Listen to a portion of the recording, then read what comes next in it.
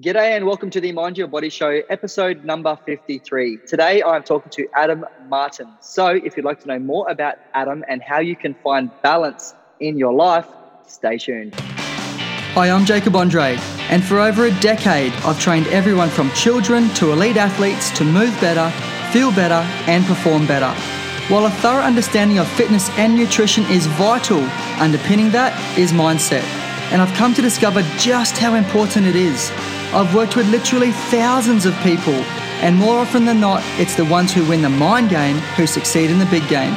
So, how do they do it? This is the Mind Your Body podcast. G'day and welcome to the Mind Your Body Show. My name is Jacob Andre, and today I'm talking to Adam Martin. Adam is known as the No Breakfast Guy. However, he's making a bit of a shift from that title and he's going into more Balance by Adam. So if you'd like to connect with Adam on Instagram, look up at balance_by_Adam. He is actually my first repeat episode. So the first time that I've had someone back, which is really exciting. I spoke to Adam in about episode 3 of the Mind Your Body Show. I've been a guest on his podcast twice now as well. And so this is the second time that Adam is on the Mind Your Body Show, which I'm really excited about. So Adam is an exercise physiologist. He's from Melbourne, Victoria, Australia. He moved across to Perth during COVID, which is something we talk about in the episode. And obviously, as you can imagine, if you're from Australia, you would know that that was probably quite a difficult time. However, if you're a citizen of the planet, you would know that COVID at any point in time was a difficult that time of life, that year, 2020, 2021, was a difficult time for everybody. However, for those that aren't in Australia, Western Australia had the strictest rules around COVID isolation and stuff like that, and being able to get in and out of the state. So Adam talks about that. In this episode, Adam's going to talk about a whole bunch of stuff to do with living life in balance. He was doing a whole lot of weight loss type stuff, and he just found that he wanted to get more into helping people live with balance, hence the name Balance by Adam. He's got a book out which is called The No Breakfast Guy. He became famous as the No Breakfast Guy and was promoting fasting. He's one of the main reasons I got into fasting, and I still fast to this day. And he's a really, really knowledgeable and fun guy to talk to. We talk a little bit more in this episode on some personal stuff than what we did in the first one. I actually met Adam in Thailand on a trip, a boys' trip, an end of uni type trip, where my cousin Brendan was going over to Thailand. I was going to be in Thailand at the same time, and Brendan was going with his 2 uni mates who had just finished or were in the process of finishing up a sports science degree, which I'd also done. And I met Adam over there, and we had a really fun, crazy night at a full moon party on Koh Phangan, and we discussed that. So really, really good chat, and I think you're going to absolutely love this episode if you need to find some balance in your life. So, and this is something that actually I have been really diving into a bit myself lately, and needing to get a bit more balance in my life and really feeling like I've been successful with it. So there's plenty of tips and strategies that you're going to get from this episode with how you can do that. So without any further ado, Adam Martin. Adam, welcome to the Mind Your Body Show. Thank you for having me back, mate. Well, yeah, exactly. Yeah, to be back. This is actually the first time that I've done a follow-up episode. So I think you were definitely in my first 10 episodes. I can't remember what it was. It might have been episode 3 or something, very early. Mm-hmm. But it's very exciting to be doing my first ever repeat episode. So thank you for being that person. Well, mate, I don't mind being the first ever callback, and hopefully we can come to the table with something that's been of interest and, help in any way, shape or form. But yeah, it's good to have a chat and catch up again, mate. Yeah, and of course, I think I was your one of your follow-up episodes on your podcast. Let's have a quick plug of that. What's it called? How can people find it? It's gone through a couple of iterations. I know when we first spoke on my podcast, it was How the Focaccia, which is actually a name of a restaurant I'd love to open up one day if I had nothing else to do and I had all the money in the world, kind of thing. I've just got this idea of you would basically have focaccias, and I would put normal dinners as those focaccias. So like it could be a lasagna focaccia. It could be a Sunday night roast focaccia. It could be like, it would be everyone's favorite dish, but in a focaccia. And I was going to name the restaurant How the Focaccia. And so that's why I just named that podcast for some unknown reason why I called it that, but that's what it was. But it then molded itself into Let's Talk Fast when I became the No Breakfast Guy, which I guess most people will probably know me online for. But only recently I've kind of just moved away and I'm rebranding and everything like that. So it's now just Let's Just Talk. So I just love having conversations with people. And I wanted to branch out from just the fitness industry, which I've been in for the last 20 years. I know I've shared this with you, but not that I dislike the industry. I love it and it's why I do it. But it does get boring talking about the same thing over and over and over and over and over again, year after year after year. So it's been nice to have a range of different guests on of recent times, from a flat Earth kind of denier, which is good. He was supposedly we're called Globers. I didn't think that I had to be as kind of called something, but because I don't believe in flat Earth, I'm now a Glober. But any case, it was interesting to talk to him. I've had a social scientist on this weekend. I'm talking to someone in the tech space, and I've had fitness people. So it's just been great to, as I said, rebrand it a bit and just have conversations, because I think the art of conversing with people is kind of, especially over the last couple of years, has kind of dwindled, and I miss having conversations. And so I wanted to kind of make my podcast more along those kind of lines. Yeah, awesome. Well, I always start off this podcast with the same question, and I'm going to ask it again because I'm intrigued to see how it may be different. I'm pretty sure it's going to be different because I know you've had some life changes. But what have we interrupted today by recording this podcast? That's a good question. I'm just trying to remember back if that was asked, but whatever the case. Today we're actually my wife and I and our family, we're in the process of potentially buying a house. So we've started looking. And so the girls, unfortunately, my two daughters, get dragged along to it all. And while they kind of don't mind it because, this could be your room, this could be your room, it's like, oh, not another house kind of thing. So yes, we're about to go out in the next hour or so to another open house, to another property. And so the girls are just doing some face painting and painting kind of, well, Daddy's on the radio, I said. So Well, I think when we recorded the last episode, I am pretty sure you hadn't gone to France. So there's been a lot that's happened in that time. So you moved over to France for, was it 12 months or was it less than 12 months? Nearly a year. Yeah, just under. I think it was 10 months in the end. Yep. And you're living in Melbourne. You moved back. You're now in Perth. Just quickly fill us in what's happened since that last podcast episode, or more simply, the last 5 years. I'll kind of say what I'm currently doing now and then kind of reverse engineer it quickly to kind of why I'm doing what I am doing now. And I've made a whole rebrand, and my whole company and thought process on life is all around balance now. And I'm in the process of designing not me, I've got someone doing it, but a new website and whole new branding and all that marketing stuff going on in behind the scenes. But it's called Balance by Adam. And over the last 20 years, having worked with thousands of clients over that time in my clinic and virtually and all those kinds of things, the number one thing I find that people struggle with the most, which then hinders them actually doing the things that they want to do. People come to me and say, hey, I want to lose some weight, or hey, I need to get stronger, or hey, I need to recover from this surgery, or whatever it might be that they're coming to me for. The number one reason they can't attend to that is because they don't have balance in their life. And I was that typical unbalanced person as well. And the reason we moved to France, I was on the verge of a mental breakdown from working 15-hour days, 7 days a week, running my my business at that time. And I said to my wife, we've got to get out of here. I'm not going to say I was going down a really dark tunnel where it potentially could have ended, but I wasn't in a good place. And I hadn't seen my daughter, my first daughter who had just been born, very much in the first 6 months. And I'm like, we got to get out of here. And so I basically handed my business over to my 2IC and said, if it goes flop, I don't care. I'm out of here. I'll see you later kind of thing. And it sounds very quick. It didn't happen that quick, but it wasn't too far off it. We pretty much made a decision, and a couple of months later we were living in France at that time. And I just needed a break from life. And then I kind of went the complete opposite from working, crazy amount of hours and having something to do every single day of every single minute of every single week, to doing absolutely nothing. And people would go, oh, you're living the dream. You're living in south of France. You've just got this new child in your life. You and your wife are traveling around France, drinking wine, eating lovely French food and living life and having no work to do. But I then found I had no purpose or drive in my life, and I had to kind of do something. And so that kind of started, I guess, what a seed was to then grow into where we are now. If we kind of, 2016. So we're going to say, 6 years?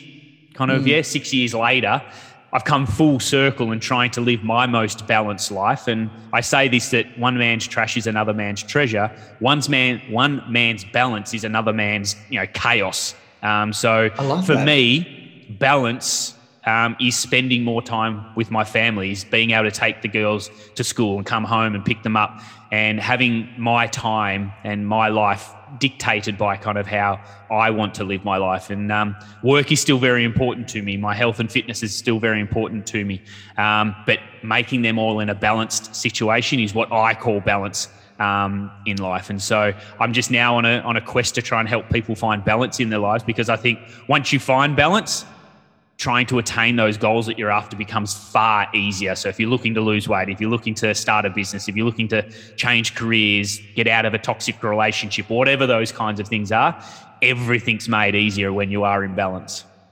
Yeah, so I'm intrigued then how you're going to answer this next question, which I ask everyone, and that is, how do you mind your body? And what I mean by that is, because it's called the Mind Your Body Show, first of all, but how do you look after yourself? A big thing that has definitely played a big role in helping me take care of myself is sleep. I'm now living in the West, as you said before. We moved to Western Australia during the pandemic. My business got shut down, my in-person business. So I had a big clinic in Melbourne, multiple staff, hundreds of clients, and that all just got shut off, overnight basically. And anyone obviously followed Melbourne throughout the pandemic, it was basically lockdown city. And we were there for about a year during that lockdown, 23 hours a day inside. I had no chance of working with people. And so I pivoted my business and basically moved it all online. My wife's in mining. And I said, look, my business now runs from a computer. I want to get out of here. Do you want to go back to mining? And she was like, sure, let's give it a chance. So we jumped over to the West, and good things and bad things. A lot of my clients virtually that I worked with during the pandemic are still on the East Coast. And so the time difference means that I'm up at 3:30 a.m. each morning to start seeing clients face-to-face on a virtual kind of setting. And so I would say the first 3 months of that, I still had my own kind of normal nightly routine. And I went downhill very quickly because I was going to bed 10:30, and I would normally get up at 5, 6 o'clock the next day. That would be ample sleep for me, 6.5, 7 hours. That was fine.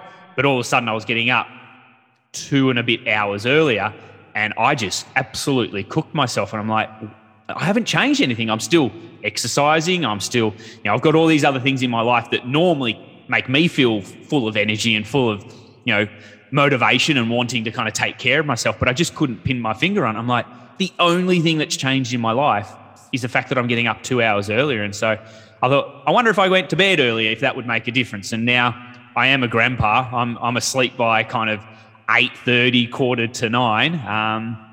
But that means I can then get that ample sleep, or enough sleep in, that then getting up at 3:30 still doesn't feel great. But it's easier to get up. And that's been the thing that's really helped me mind my body. Is taking care of my sleep. Everything else kind of follows on from there. When my sleep's out and I'm not getting sleep, then everything falls apart from there. So you're a lion, essentially. So there's a guy called Dr. Michael Breus. Have you ever heard of him? No. Who is a sleep researcher. And so I highly recommend looking him up. And he refers to people, or categorizes people, as one of 4 different animals. And so you've got your lions, bears, wolves, and dolphins. And so your lions are the ones who like to go to bed earlier and wake up earlier. And so generally what he says, and it could be sort of half an hour to an hour either side of these times, but it's generally sort of like 8:30 p.m., go to bed, wake up at like that 5 a.m., but someone who's getting up at like 4, like that's a lion. And so generally those people also then typically go into positions of like CEOs of companies or into the military. as a result, because that's their type of personality, that's their personality type. Psychology loves to classify people, absolutely loves it. We're all in, and at the same, it's funny because it must have like an argument with itself. Psychology go, no, everyone's individualized, everyone's individual, we have to do individual stuff, but then they like to just classify, go, oh, we want this group here and this group there. But you're aligned, there you go. It's interesting you say that classification. I've just finished listening to a podcast with Neil deGrasse Tyson. I think that's his name, the astrophysicist guy. And he was on Joe Rogan because he's got a new book out, and he was having a chat with him. And he was saying how our brains work. They don't work with statistics very well. And he was kind of looking at, like, if you look at schools, like they teach basic algebra and geometry and all those kinds of maths, but statistics isn't taught because the brain doesn't do well with statistics. And he was talking about, averages and things like this. And he was like, everyone, as you said, everyone likes to put everything in a category. We need it to be categorized. Like, what's the average? What's the segment? Where's thing? He's like, everything evolves basically just on a massive big spectrum. And yet we all always, and it's just the human brain. We need to know where those segments are. And so it's interesting you bring that up. So sleep I always refer to sleep as the number one performance enhancer. So I think it's the most important thing for general health. I think in terms of recovering from something, any form of injury, whether it's a chronic illness, a mental illness, physical, or it's a physical, like a cut or whatever. Sleep is one of the best things that you can do for recovery. And repair, and it's also one of the best things you can do for thriving. So I've sort of looked at this a fair bit, and I always struggled. I'm a bear, according to this Dr. Michael Breus kind of classification. I generally like to go to bed at 10 p.m. wake up at 7 a.m. And it's when there's when you're left completely to your own devices. So a great example is when you're out camping and you don't have any technology.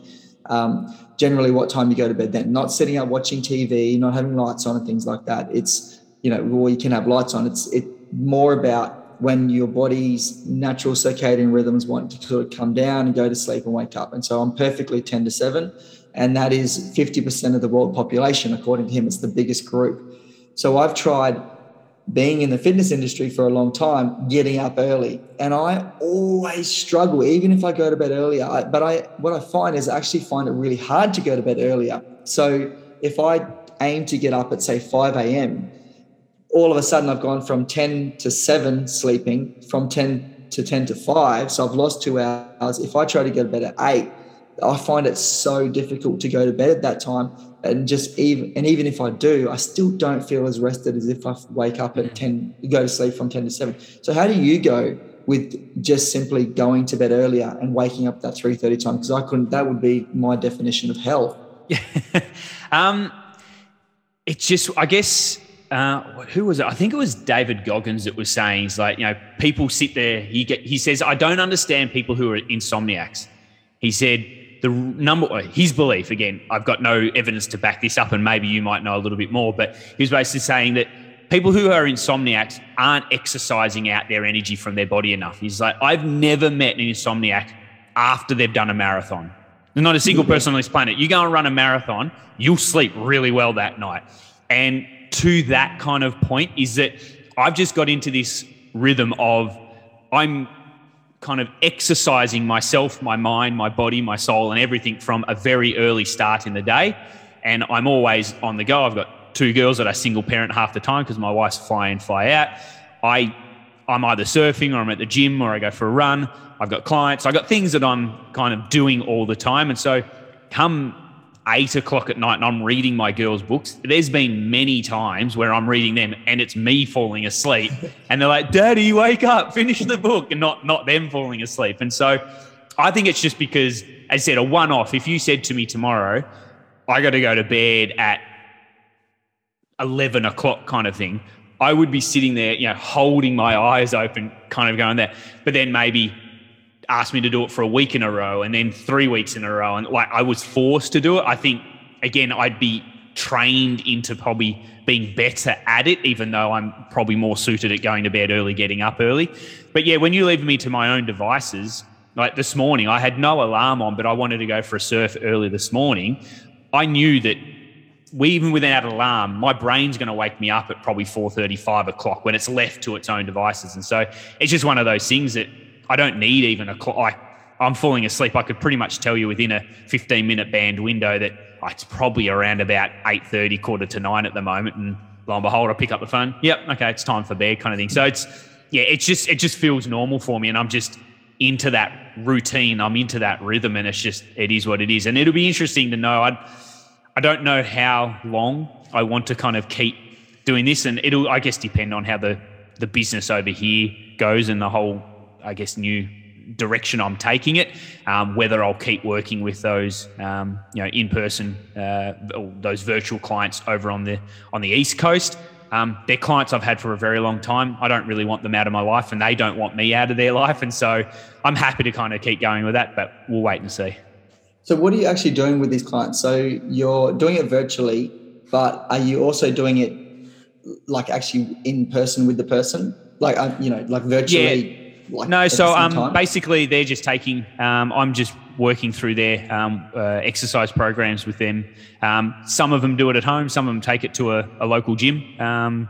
And yeah, we're just working. I very quickly, the pandemic kind of forced it on us because we had to kind of find a way, because people were like, hey, Adam, I still need to exercise. I'm stuck at home. Look, I've got a couple of resistance bands and I could maybe get a TRX, ordered to the house. Like, what else do you think I get? And so a heap of clients kind of did that, and we kind of just figured it out. And while I'm 100% honest in saying, look, I can't give as good of a service to a client via Zoom or via FaceTime as I could when I'm in person with them, but I reckon it's about 95%. Like, that I miss that connectivity with someone, like feeling their energy, feeling their vibe and like how they're going. It's difficult to kind of, and I've gotten better at it obviously because I've been forced to, but it's hard to read people through cues over a Zoom call. And I love being around people. Like, I love connecting with people. I love being in that room with them.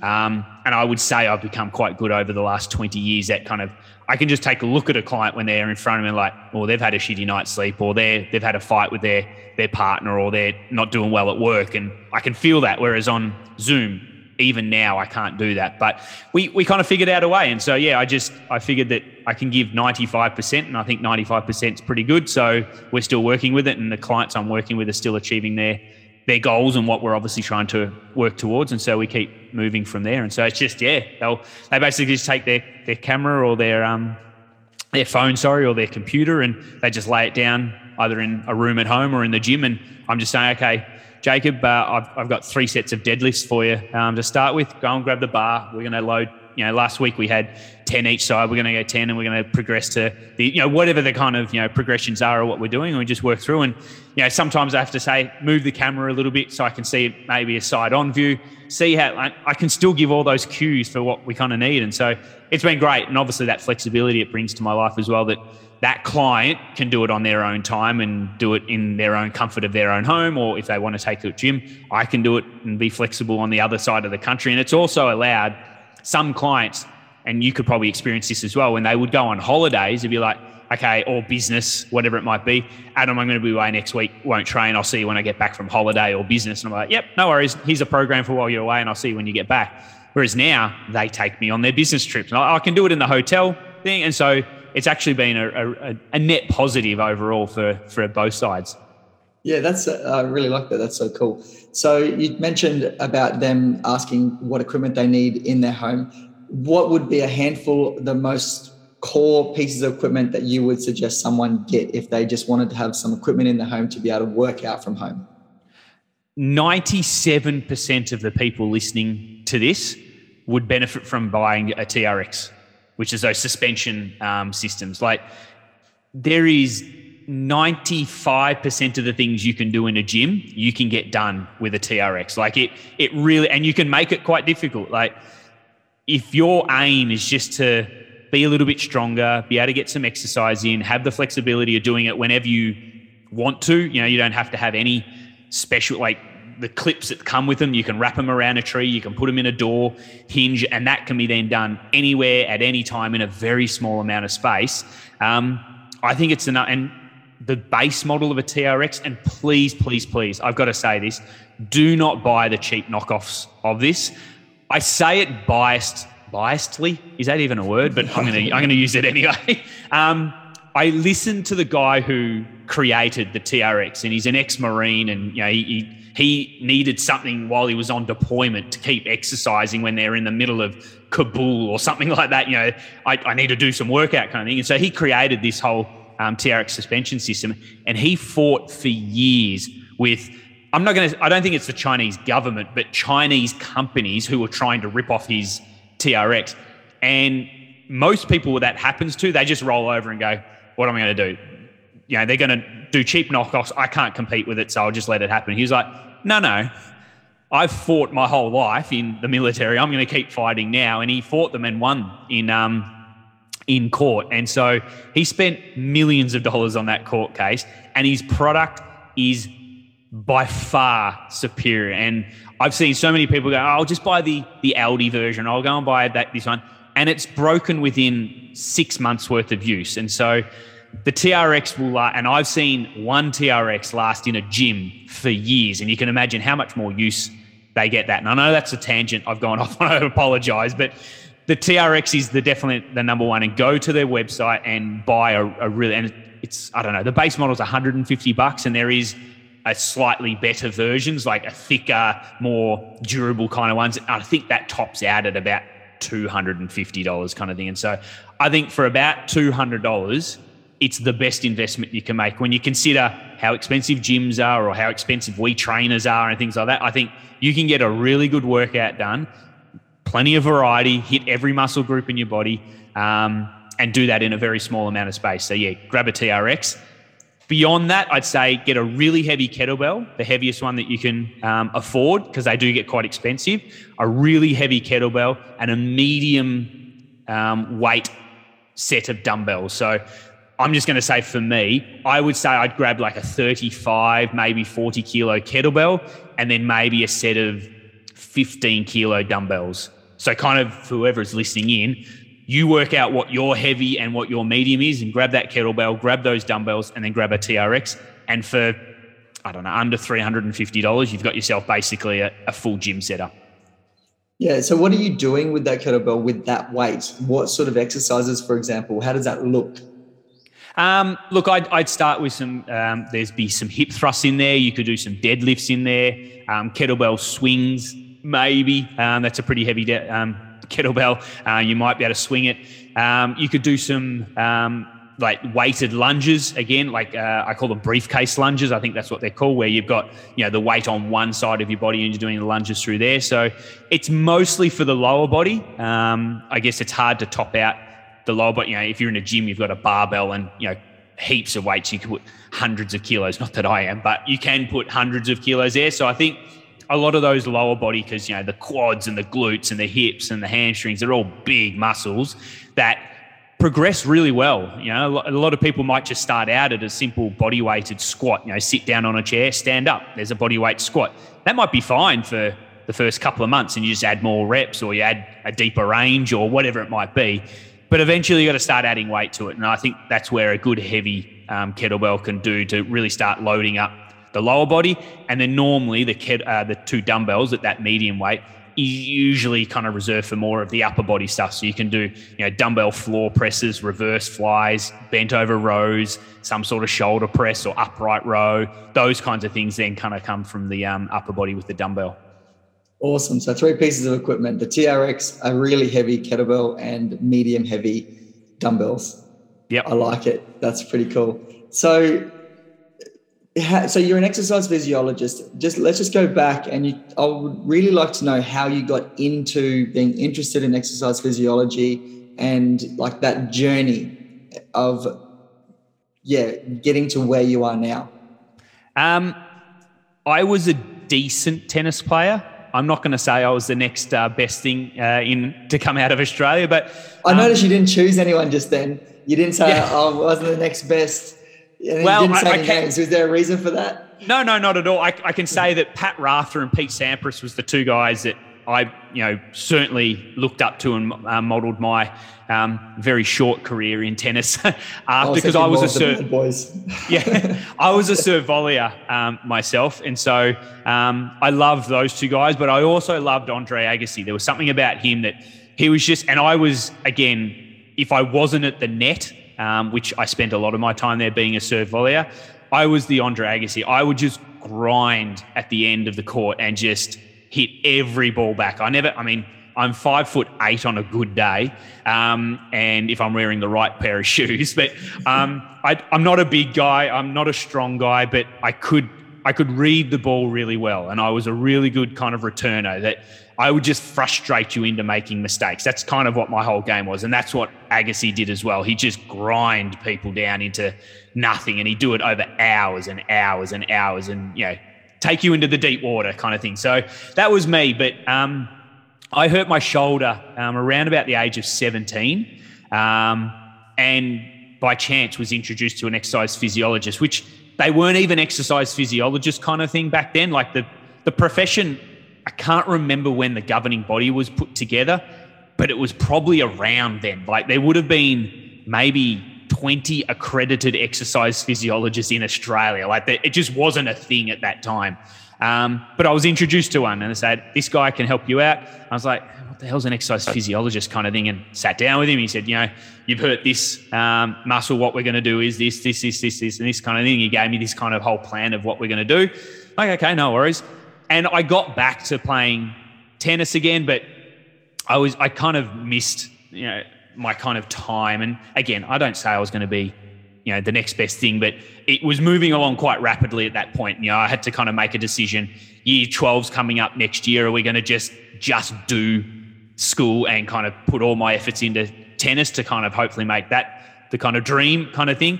But because my shoulder was hurt and I wasn't playing as much, and we're coming into year 12, I was like, I'll go into year 12. And so I actually was while going through the whole process of getting my shoulder rehabbed by this exercise physio, I was like, how did you get to this? Like, what kind of school? This seems really interesting. And like, you get to work with professional athletes. Again, I wasn't professional, but like, you get to work with, athletes, and that sounds amazing. And he actually ended up getting on tour as one of the tour trainers kind of thing. And I saw that happen because he was my trainer at the time as he took off. And I'm like, you get to travel the world, work with elite athletes in tennis. I'm like, well, I'm not going to become a professional tennis player, but I'd love to work in and around them.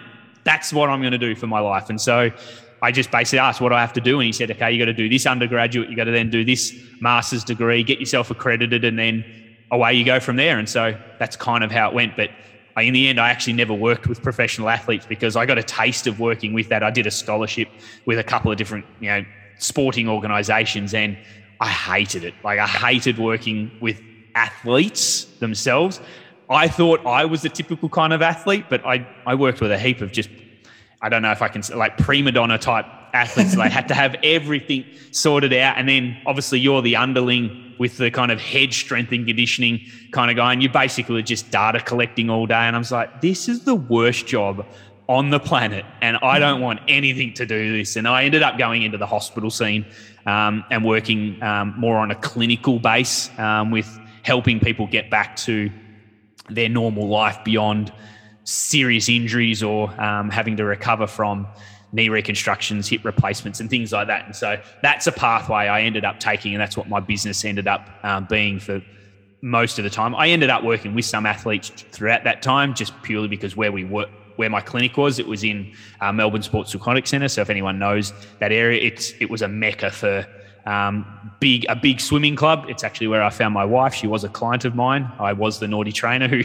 dated one of my clients and ended up marrying my client. But she was a professional swimmer, and we had professional swimmers everywhere, as well as basketball players, netball players. Like, the centre was amazing for that. But I said, for most of my life, I actually dealt with helping, ordinary people get back to living their life and being able to do the things they loved beyond serious car injuries or workplace injuries or, as I said, knee replacements, hip reconstructions, things like that.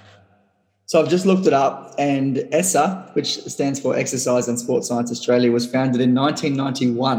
Well, there it was you go. formerly Jesus. known as the Australian Association for Exercise and Sports Science. So it's not very old, so about 30 years old, but a little bit older than I thought based on what you just said.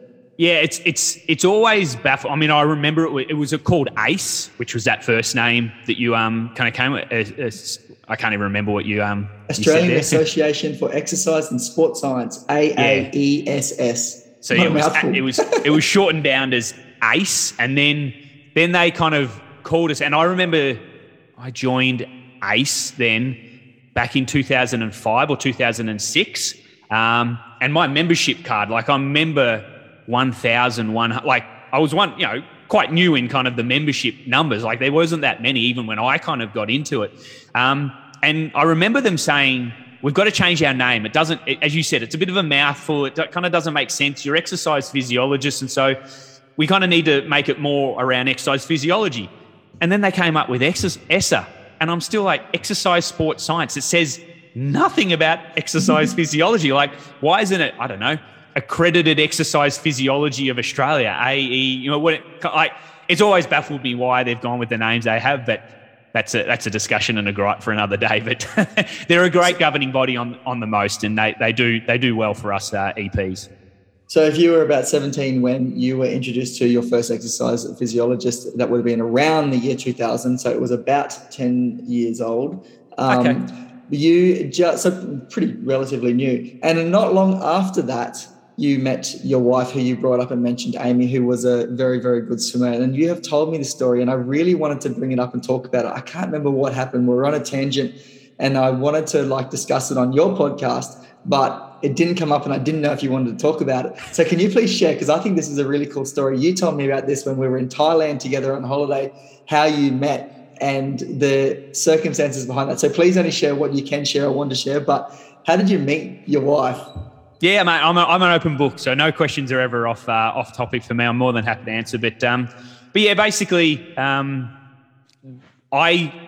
was the head kind of rehab coach for the swim club that was at Melbourne Sports Aquatic Centre when my clinic was operating out of there. And I worked alongside another colleague of mine who was the head strength and conditioning coach, and we kind of basically went side by side. And so every Tuesday night, all of the swimmers from the juniors right to the elites, not the international elites, like we had Grant Hackett, Michael Klim, Matt Walsh, a lot of those guys swam for this particular club. So the elite internationals didn't come up to our service, but anyone from below that kind of top tier down to the very juniors on a Tuesday night would come up.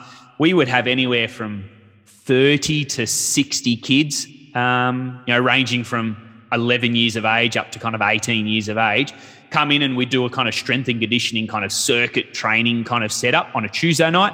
And then Thursday night was the rehab night, which was not a big group kind of circuit. It was like, if you've got any injuries, Thursday night's the night to go. Adam will kind of help you through that, write you a program, and away you go from there. And so I was normally quite quiet on those nights because no one likes to, I don't want to admit I've got an injury.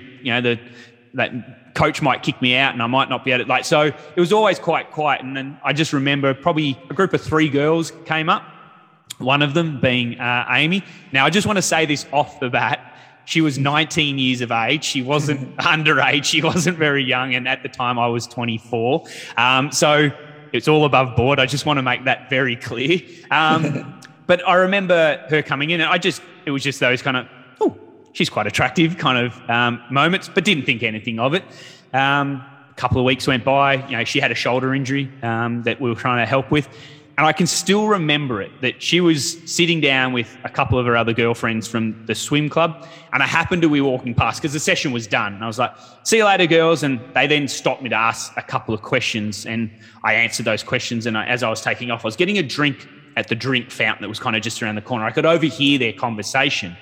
And Amy had said, I just want to find a guy. Like, no guys look at me like that. It was something kind of along those kind of lines. And I was like, how is no guy looking at her? Like, she's gorgeous and she's athletic and she's a beautiful, woman, and she's a swimmer. Like, I can't understand that kind of thing.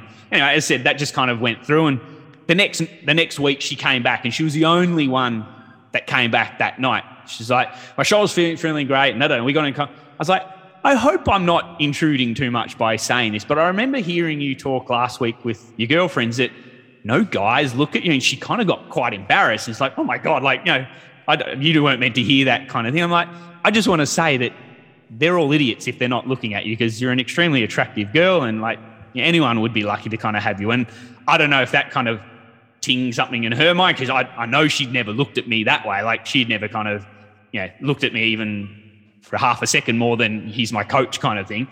And I remember then years later, her best friend at the time, who was in the swim club as well, she went back to tell that friend to say, Adam said this to me.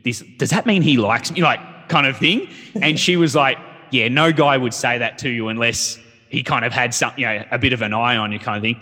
And it was only because of that friend that she then clicked him, oh, he's kind of nice. All right, maybe I'll go out with it, kind of. And then we just kind of got closer and closer as we spent more time. And she didn't have injuries, but she would come up to the Thursday night session, and I would then go down on pool deck and kind of watch her swim a bit more and things like that. And it just eventuated that I asked her out, and the rest is history. We've had roundabouts and ups and downs in that whole time, but we've now got 2 beautiful daughters and we're happily married. And I'm glad I went there, because I know I've shared this before as well, but the head coach fired me the moment he found out, that the head swim coach. And he said, I can't have that. He said, you've been an ultimate professional and everything else, but I just can't have that happening, just in case it gets back to parents and things like this. I had already spoken to her parents and asked them, is it bad if I kind of asked your daughter out? I really like her. And they were like, you asked her parents? Yeah, absolutely. Like, because I did feel a bit weird by it, because I was obviously the coach, and I didn't want to come across anywhere that I was abusing my situation in any way, shape or form. Like I genuinely liked this girl, and I was like, this feels a bit different kind of thing. And so I knew her parents, because her parents were always down at the swimming pool, watching her at swim meets and things like this. And I'm like, oh, hey, Rose, hey. I'd say hello to them. And I knew a lot of parents, but them I would obviously say hello to a bit more, because I was really courting after their daughter. But I just said to them, I said, look, I kind of like your daughter. Like, I don't know if this is incorrect, because I've been her coach. And they're like, oh, no, that's fine. They didn't seem to have any issues with it. Neither did anyone else except the head coach. And so, the head coach said, you're out. You got to, I'm not going to have you here anymore. And he did it nicely. He actually was at our engagement party, which was a bit weird, but that was many years later, once he had left the club and things like that. But I guess that's the story of how we kind of met and where it went from there. And as I said, we've had our ups and downs over the years, and but in the end, it all worked out well. As you know, that's partly why I like this podcast, is I get to talk to people and hear their stories. But one of the parts of people's lives that I'm really fascinated with is how they met their significant other and the story that goes into it. So thank you for sharing that. That can be a bit vulnerable. Yeah, no, I love the girl, and she's my best friend, and all of those kind of things that you hear her say. But the one thing I'll never let her down, and I want that kind of to be on here. I think I've shared it. Maybe I haven't, but I know I've shared it within her circles. But I'll put it out there for the ether to hear and the world to hear as well. But the one thing I'll never let her live down is that she obviously found me interesting. She obviously enjoyed our conversations and things like this. But the thing that got her across the line is that I'm in the fitness industry. I'm in pretty good shape. I can say that. I'm certainly no fitness model or anything like that, but I was certainly in much better shape when I was in my mid-20s. But the thing that got her across the line, there was one day I was doing a workout. She was up there with her friends. I had to get changed, and I didn't have time. My client had arrived. I was doing a workout in between clients, and I took my top off, and she happened to catch that. And she has still said to this day, the thing that got me to say yes to our very first date was the fact that you took your top off. And I saw you without your top, and I was like, oh my God, look at him, like kind of thing. And I'm like, so I never let her forget that. And I love the fact that the only reason she really dated me was because of my body. I love that you're sharing it now on the internet to make sure that it's there forever. Yeah, absolutely. And now, of course, you live a very happy life with 2 daughters and in a lot of balance. Tell me about balance. As I said earlier on, I said one man's balance. And I know you said before that, I like that. That actually just came off the cuff. As I was saying, one man's treasure is another man's trash. One man's balance could be another man's chaos. And I really like that kind of term, in that other people might look at my life and go, oh, it sounds so boring. Like, you don't do much and you just spend time with your kids, go surfing.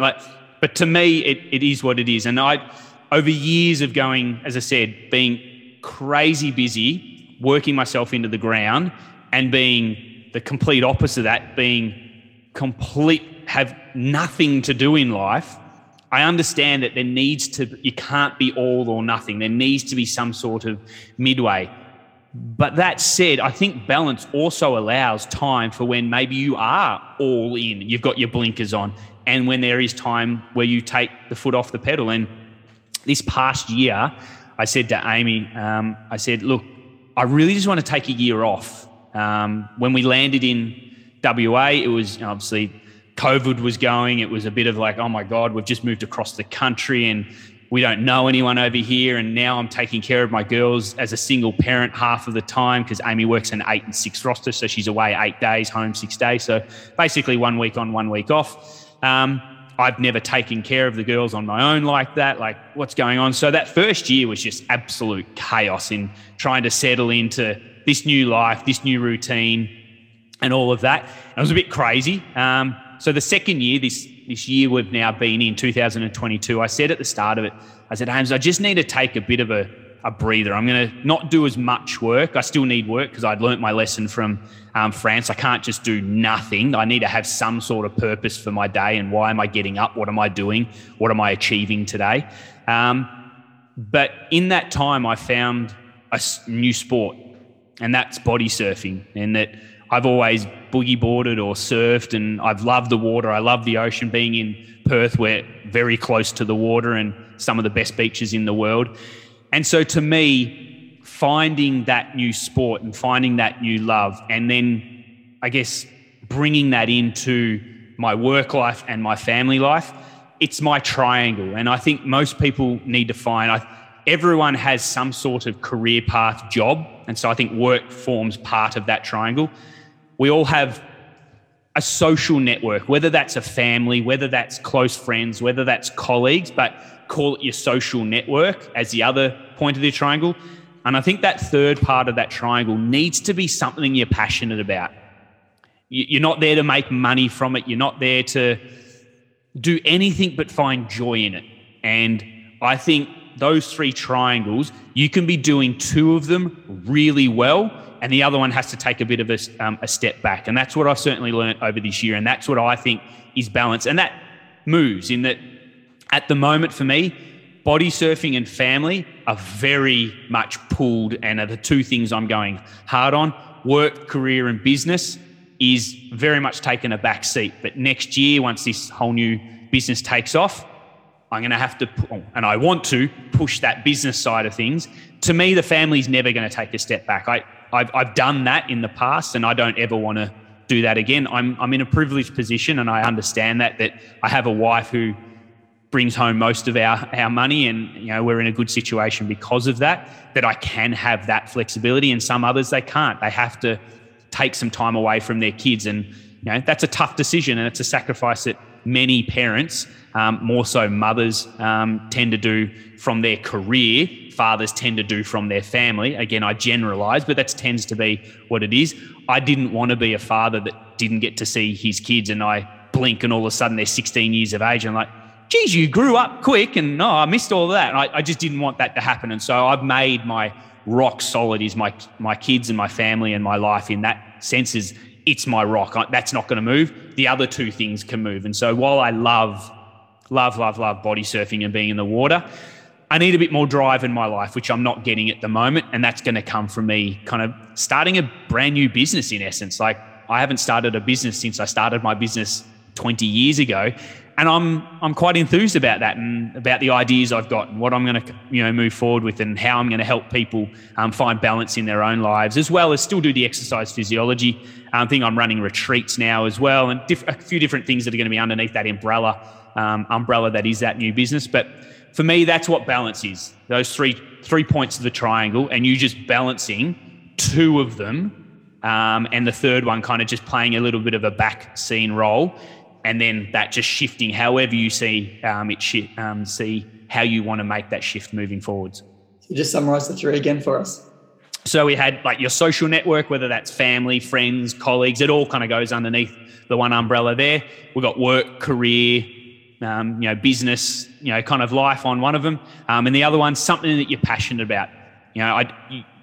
If you could just wake up tomorrow and have 24 hours to yourself, that's the thing that you'd love to do. For me, that's body surfing, getting in the water. For someone else, it might be going hiking. Someone else, it's knitting. Someone else, it's playing croquet. Like whatever it is, you just get a smile on your face every time you do it, no matter how motivated you are. Like this morning, I was quite tired when I woke up. It didn't matter how tired I was like, I cannot wait to get into the water and go body surfing. So find that passionate thing, whatever it is, baking, knitting, like whatever it is. Yeah. So what does this new business look like that's helping people find balance? Your guess is as good as mine in one way. I'm still kind of deciding that and kind of playing that out. And I don't actually know yet. The website's kind of being built. And if you go on to that, which it's not available yet, but once you go onto that website, which it'll be www.balancebyadam.com, at the moment, there's about 5 arms of what I'm going to kind of do. And as I said, I'm running retreats now. I'm going to probably run 2 of them a year. In there is also exercise physiology. It's who I am, and so I'm obviously always going to have some sort of exercise physiology in there. I run online courses as well, and at the moment I've got 2 that I kind of run, and they'll kind of, I don't know, they'll evolve and progress over time. Sometimes I don't like that anymore. I'll try and design something new or whatever it might be. And then I've got my podcast, which, as I said, it's another part of it that I've never looked to it as a money-making kind of arm at all. I don't have enough views, and no one's calling me every day to say, hey, can we be a sponsor on your podcast? So it's not going to be that anyway. But I think there's great value in what that can bring because of the conversations we have as well. And so that's, it doesn't really answer your question, but like, I really just want to go down the route of just helping people find their balance. And so those are the arms, as I said, that have nothing to do with kind of the brand new version of me. I don't know if I call myself a balance consultant or like, I'm going to coin a term and it'll be on the website eventually kind of thing, but it'll be having discussions with people. It'll just be sitting down and actually just letting someone talk. And whether that's a version of a psychologist or a version of a counselor or like whatever it might be, people just want to be heard, and people just want, to kind of lay out what's in their mind. And I'd love to be able to use the tools I've gathered over the years of me going through my ups, going through my downs, and me living very unbalanced lives at different times in varying kind of ups and downs. I think I've learnt some things that can help people find their balance and try and navigate through their unbalanced life as it is. And so, as I said, a balance consultant or whatever it might end up being, I think I've got some things that can potentially help people find that balance in their life. And you're telling me that there might be a quiz that people can take to find out how balanced they are? Yeah, no, actually, I just put off the first draft to the website yesterday. And so balance will become an acronym. I think that's the right word to use, in like each letter kind of represents a different part of life that I think helps people live a balanced life. So B would be belonging, and that people love to feel like they belong to something. And again, that can be a family unit, that can be your local croquet club that you're a part of that, circuit, that you feel like you belong somewhere. And then, as I said, every other letter kind of plays out in something else. And I'm going to have different questions that you can take that kind of, I guess, relate to each part of those. And I'm kind of now working out the kind of mathematics, and my website team have kind of said, how the hell are we meant to code this on a website? So when they do this, it spits out. I'm like, that's not my problem. That's your problem. But so hopefully that once you answer all the questions, a balance score is given to you as a total, but then it'll also show you what of those letters or areas of your life that you're currently lacking in at the moment, what things that you're really, doing well in at the moment, and then give you some tools around. You're doing really well in your career and your exercise at the moment. They're off the chart, but your belonging, your score is very low here. So our suggestion, my website suggestion, however we kind of do it, would be find some belonging. Go and join a comedy club. Go and start, what are you passionate about? Maybe a comic books. So maybe go and find a market where they sell comic books and like get involved in that and kind of find that belonging kind of thing. And so whatever it might be, I'm just hopefully that will kind of be the starting point that then could maybe, I hate using the word because it's very salesy, but it might funnel people into saying, hey, you didn't do too well on here. Here's our suggestions. But if you need some extra help, I'm also a balance consultant or whatever it might be. We can help you kind of with those and kind of, air some of those things out that might have stopped you from taking action on those in the past. How can we help you with that moving forward? So how would you help me then? Because as you're talking about this, I feel like I'm in the best balance of my life. Like same as you, there have been times in my life where I have been completely out of whack. So much so that I have had those mental breakdowns and gotten very, very sick from them, which have taken, years to recover from. And so now I feel like, my teaching, I work 0.75 as a PE teacher. I have my online business. I've structured my business doing the online stuff so that I can do it from anywhere in my own time. I've got I outsource stuff to virtual assistants. So then that takes some stuff off my plate. I feel like I've put all 4 of my kids do 2 sports each currently, and it all fits in Monday to Friday, which gives me the weekend and then the weekend to just relax and do whatever we want. My life feels like it's completely in balance. However, you just said do something that you absolutely love, that lights you up, that you're passionate about. It doesn't probably have to be every day, but if it can be every day, great, but more often than not. And this is something that I've long struggled with, because for me, living in Darwin and having lived here all my life, this place has gotten very small. I don't think I could leave right now because it is just me on my own with my 4 kids. And so leaving and moving interstate or overseas would be possibly too big of a move. I don't know. But I'd absolutely love it. However, in saying that, but the thing for me that I love more than anything is snowboarding. So when you live in a town which is flat and no hill, not many hills, certainly no mountains, and it is hot and humid, how do you do something that you like? I know you could say, I find other things. Like one of the things I love is dirt bike riding, or it could be whatever. It's just generally going to, I love going to cafes and having brunch with friends on a Saturday or a Sunday. So there are things that I could do. But for someone whose passions are not possible, what would you say in my case? The first thing that comes to mind is that virtual reality has become really good. And the Quest 2 is the latest one that's out there. It's by what they call themselves Meta now, but it's by Facebook, and they bought out a company called Oculus a few years ago for a very large number, but they basically bought them for the technology that they had. And there's some great snowboarding games on there. Now, is it the same as jumping on a mountain and kind of going down there? No, but it's not. I mean, it might be enough to kind of light you up. It's like you get 30 minutes 3 or 4 times a week where you get to have some time to yourself. Dad gets to put on his headset and he goes snowboarding up the mountains in, Whistler, or he's in the mountains of Niseko in Japan or whatever it might be. And then around that, I'd then trying to look to book in a time where you can go snowboarding, in that it's just for you. Because I think it'd be nice to obviously share that with people, but I think sometimes those things that are passionate have to be for you. And I love my kids at the beach and I want to get them involved at the beach, but when I'm body surfing, it's for me. I don't want the kids there. I don't want the distraction of them, and I don't want them kind of taking the time and kind of that.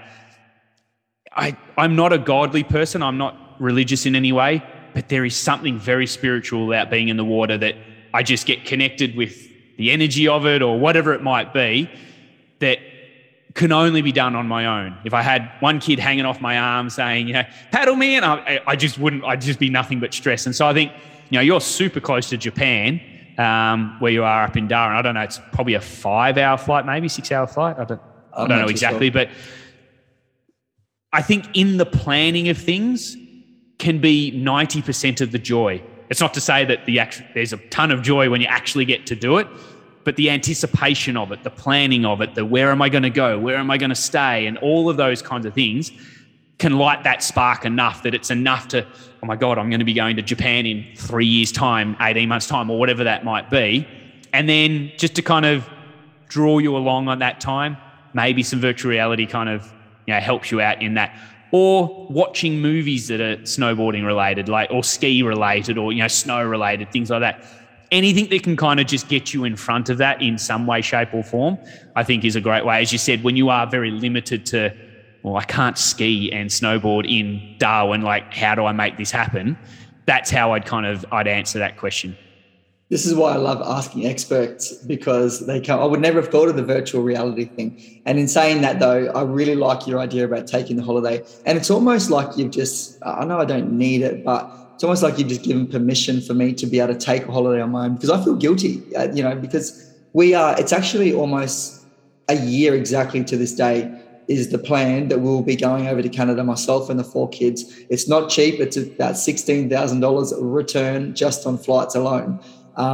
So I'm working super hard and saving, but that's something that I'm really looking forward to. But even the idea, I've thought of Japan, and it's the same thing. It's the kids and that, that idea of just, do it yourself. It's a good idea.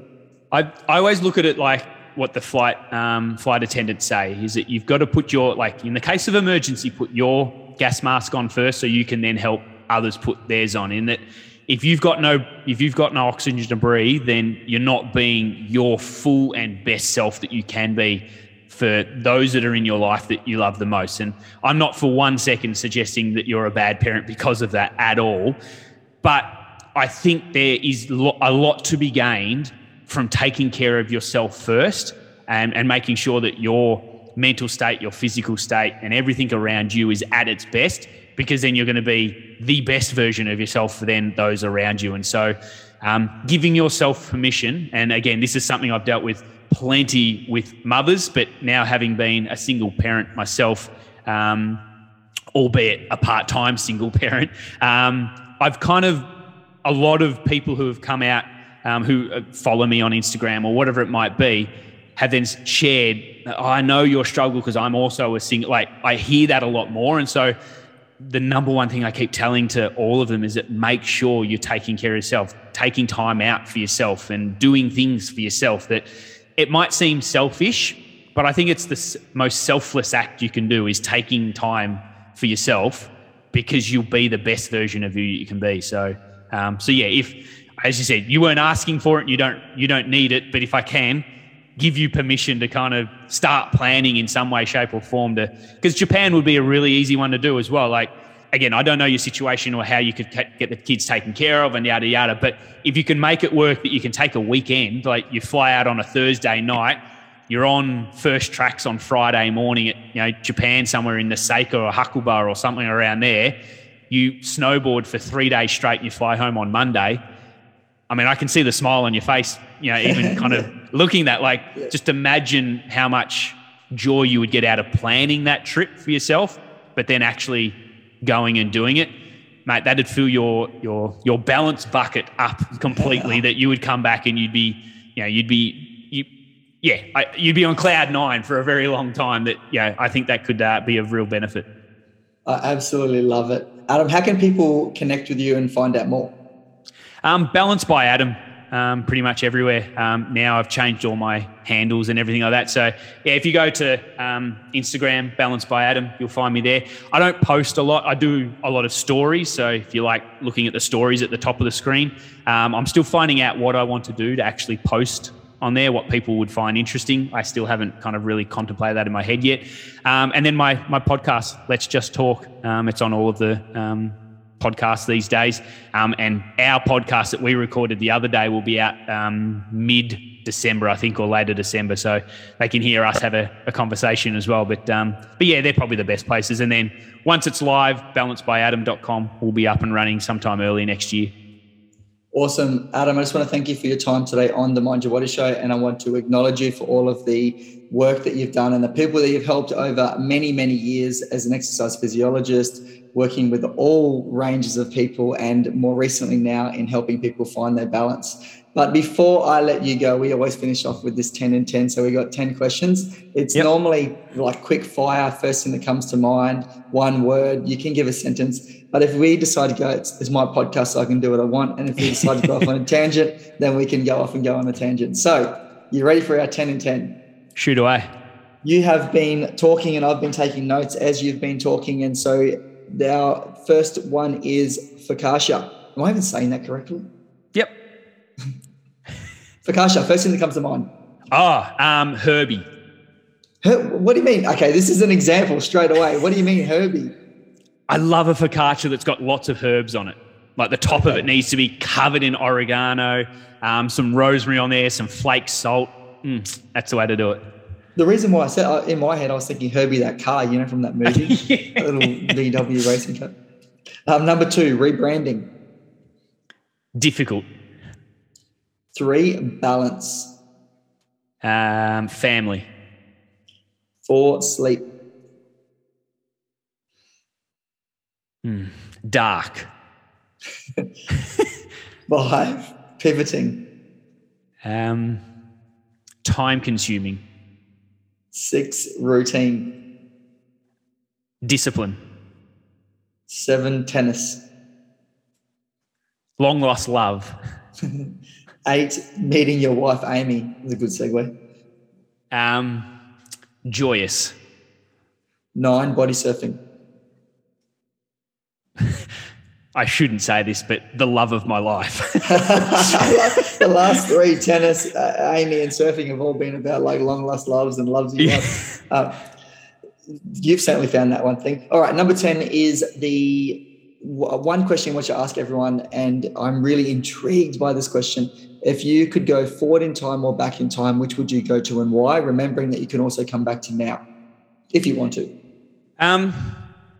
I'm going to go off a little tangent if you don't mind. As you said, it's your podcast, so you said you can do what you like. And so I answer it in 2 ways because I've heard a really good response to this question before, and it's not mine, so I'm just going to copy it because I love it and I want it to be shared, because I think if more people hear this answer, it might kind of set people on different pathways. So I'd say I'd go back to the birth of Christ, so the year dot, because it's been the reason for so much conflict in this world. I'd love to be able to go back and actually see, did it happen? Did it not? Did it happen the way it was? Like, was he a real figure? Was he not? Was he to be able to come back with some real world evidence and say, this is what actually happened. Can we please stop fighting about this? I really remember hearing that and kind of think that's a really, really cool answer for that.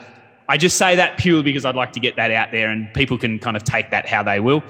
But for me personally, it's probably a very typical one for a parent. I'd love to probably shoot 20 years into the future now and just see how my kids are doing. Like, did I raise well-behaved, kind, and thoughtful, human beings? So what's 20? She'd be, my eldest would be 27, and my youngest would be 23. So I'd be able to see them in their 20s all of a sudden. I'd like to know that I did an all right job, kind of as a father. So yeah, I think that's where I'd go. That's awesome. It's I think a lot of people with going forward in the future get worried that they can't come back, that they think they have to go there and then that's it whenever I ask this question. And you know what I've noticed? I'm going to say this too. What I've noticed is all the yogis that I interview, they say no present. Like, no, I'm happy where I am. I want to be in the present. Like, this is me right here, right now, living in the present. And so that the people who have lost someone significant in their life usually want to go back in time. So funnily enough, your going back in time was to someone's death. And so they would go back and see that person. And then the people who are real sciencey, kind of like innovative type people, want to go forward to the future and just see what's happening with the world, or, what's been invented. Could you imagine? I was hosting a forum recently, and someone who must be, I reckon, about 70 years old said when he reflects on what life was like for him as a child, he cannot believe the way the world is right now and what exists, with just simple things that we take for granted today, like mobile phones and how powerful they are. And just everything that we have. Imagine what like the world's going to be like in another 70 years and even further. It's crazy. It is a wondrous world. And I'm an ever optimist. I think the world's only getting better. And, people sit there and complain, it's so bad now. It's like, go and live through the Black Plague and ask people how life was back then. Like, yes, the world has its micro shitty things going on. At the end of the day, life has never been better, and it's only going to continue to get better. And so I say embrace it. Every day you wake up, you have a choice. You can sit there and can complain about how the world is and how shitty it is and whatnot, or you can decide to focus on what's going well in your life and how we are much more similar than we are different.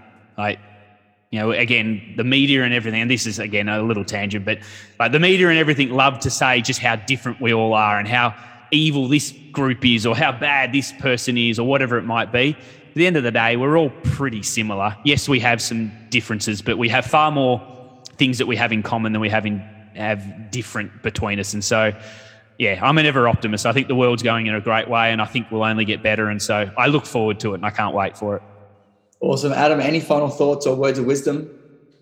Find your balance.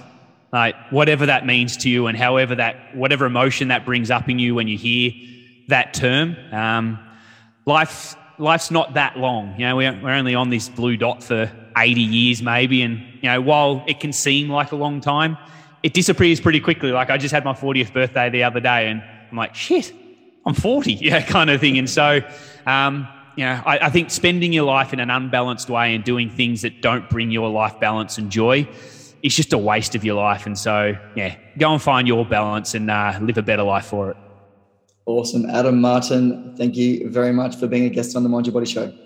I appreciate it, mate. Thank you. Thank you for joining us today on the Mind Your Body Show. If you would like to connect, please head on over to Instagram and follow us at Jacob_Andre. And you can get all of our show notes as well as all of our other episodes from the Mind Your Body Show over on my website at jacobandre.com, as well as the blog articles, which I write on a regular basis, and a whole bunch of other really cool tips, tricks, and actionable strategies to help you maximize your performance so you can succeed at the top level. Thank you again, and I'll see you soon.